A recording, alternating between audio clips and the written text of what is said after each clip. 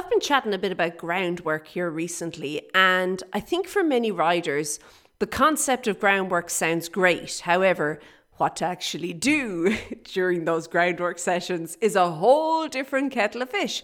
So today I wanted to give you 3 specific groundwork exercises that you can use the next time you're with your horse. And these 3 are going to help you and your horse develop further in both your training, your skills, and also how well you are communicating with each other. Because at the end of the day, that's what we're all about, hey? Okay, let's dive in.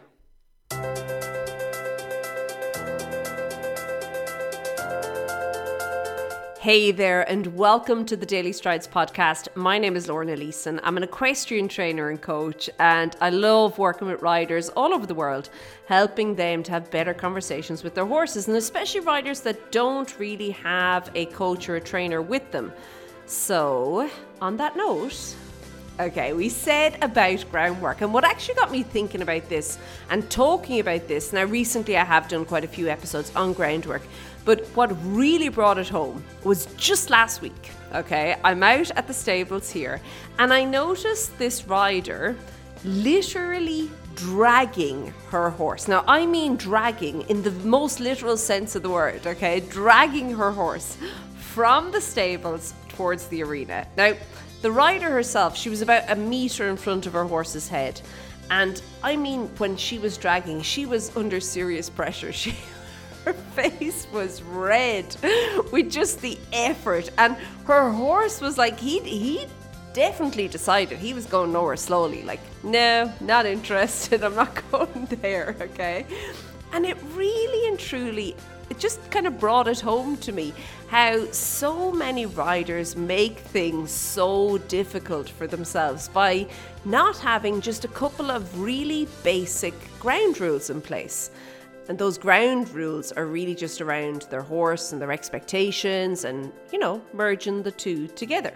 So if we're talking about ground rules, I think that one of the best places to probably tackle that subject would be on the ground, beside your horse, meaning groundwork. And I do really and truly believe that groundwork is an essential part of training when you're working with your horse. It's where you get to actually set the expectations. You get to create boundaries. You get to explain rules. You have rules. If you don't think you have rules, well, let's let your horse step on your foot 5 times today. I bet you would very quickly decide, you know what, I'm going to create a rule around this. He's not going to step on my foot anymore, okay? You have rules, whether you like it or not. You do, and I know a lot of people are into this like, we're all free and we all can do our own thing, and that's marvellous. But I don't think that is riding. I think that in riding, we have communication, and in communication, there are rules, there are expectations, and there are boundaries.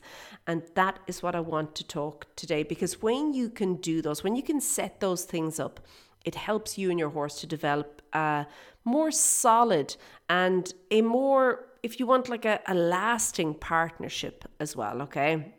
So groundwork now, it also, in fairness, helps you to refine your skills as a rider. I think that when you have to figure out a slightly different way to say something or to explain something to your horse, you actually get to almost like explore how much you know about the subject, your knowledge, your understanding, and how well you can explain that, because you can't do it the same way you do it on your horse. Now you have to kind of change things, tweak things slightly, and I think that that's really, really interesting as well. Okay, so I said I'd give you 3 exercises. Here we go. The first one is backing up. Now, if we were on our horse, it would be called rein back, okay? We're on the ground, we can call it rein back, we can call it backing up, we can call it what once. It's basically your horse stepping backwards, okay? He's gonna reverse, okay? Your horse going into reverse. And if you're thinking, Lorna, please, that is the most basic thing in the world. You would be surprised how many horses do not know how to back up. It often amazes me. New horses come into the yard and they just don't know. They don't even know what they don't know.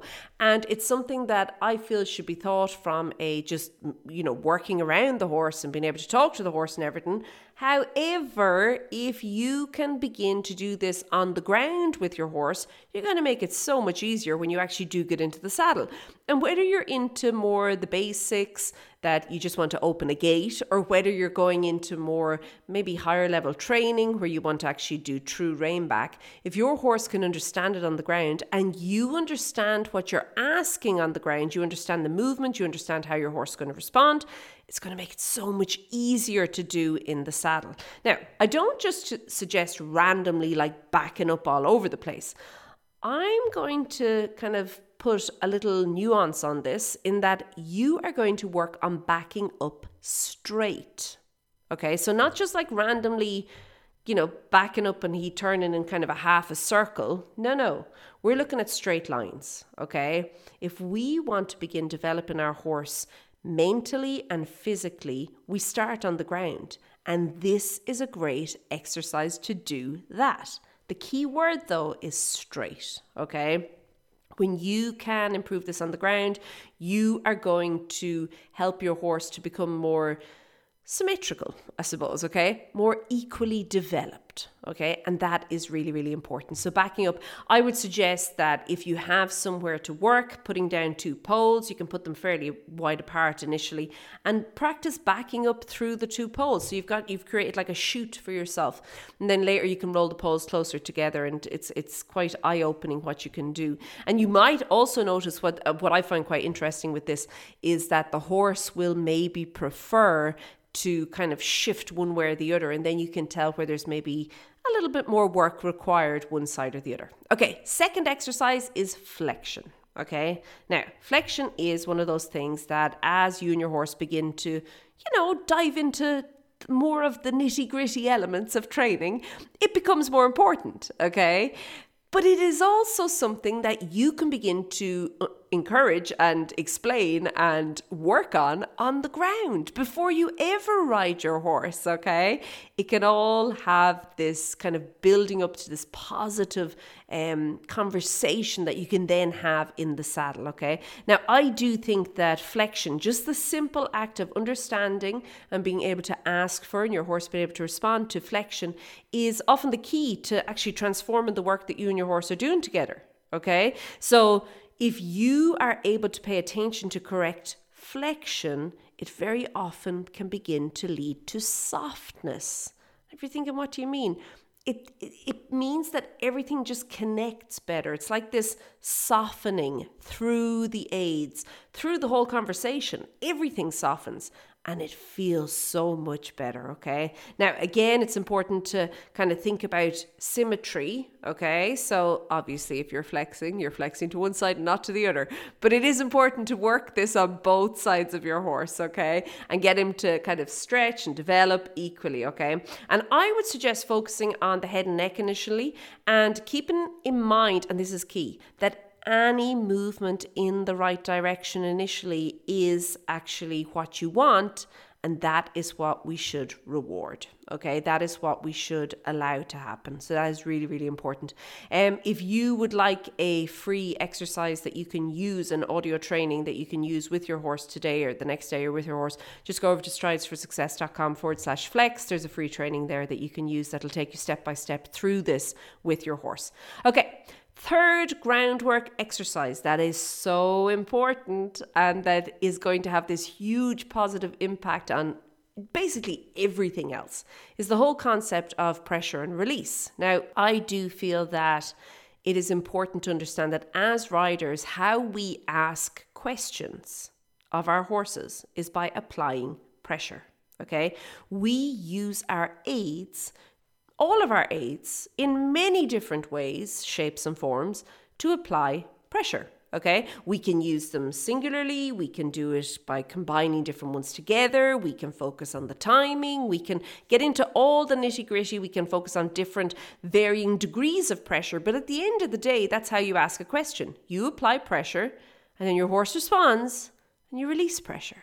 There you go, okay? Simple as. And if you don't believe me, even your voice can apply pressure. You can use your voice to apply pressure to your horse to ask the question. So it is important to begin to understand that. And what we want to do is that we want to help our horse to really get good at this. So as maybe initially you have to be fairly obvious with the pressure and with the release. Okay, you see this a lot with little people. They'll kick initially. And then as we refine it and as we refine it and as we refine it, we get to this point where it's like a squeeze, okay? And it's barely visible. You wouldn't even know what to look for unless you knew what to look for, okay? You'd be like, what happened there?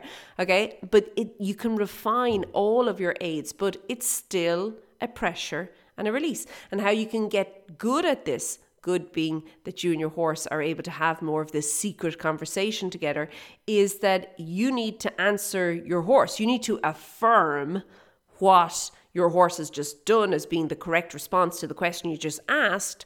And how you do that is by releasing. Okay, so you just take the pressure away. That is the reward. That's the response. That is you affirming, yes, exactly what I was looking for. Thanks very much. Okay, so it's really important. That's why it can't just be pressure. It must be pressure and release. Now, one of my favorite ways to work on this initially is using turn on the forehand on the ground with the horse. I think that it's a really, really good exercise. I think it gets you to understand flexion, what we spoke about earlier, okay? And it also then gets you to really understand the rhythm and the sequence and different kind of questions and how you can take what you're doing in the saddle and bring it to the ground and ask the same question but in a slightly different way, and your horse still understands, and that is really powerful. And also turn the forehand is fairly handy to be able to do if you're walking around the farm on a random day and there's maybe a gate or something that you have to get through, okay? So it's nifty to have, okay? So anyway, hopefully by doing these 3 exercises, you are going to start to, I suppose, turn your attention a little bit more to groundwork and to the power of groundwork and to what it could mean for you in your riding. Like just these 3 exercises alone, if you chose one a day and if time was short, you only had 10 minutes for a training session with your horse and you chose one of these, that would be a really good use of 10 minutes with your horse, okay? It will build up and it will help you to continue to build momentum in you and your horse's training and development.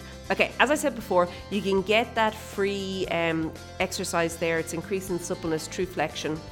You can get that over at stridesforsuccess.com/flex. I'll take you step by step through it. You can just pop it into your phone. You can listen to it when you're working with your horse and bingo, there we go. Hey presto, you and your horse are on the road to starting to implement some of this groundwork into your training and development moving forward. Okay, I'm going to leave it at that. Have a great week. Keep well, and I'll chat to you soon. Be good. Bye.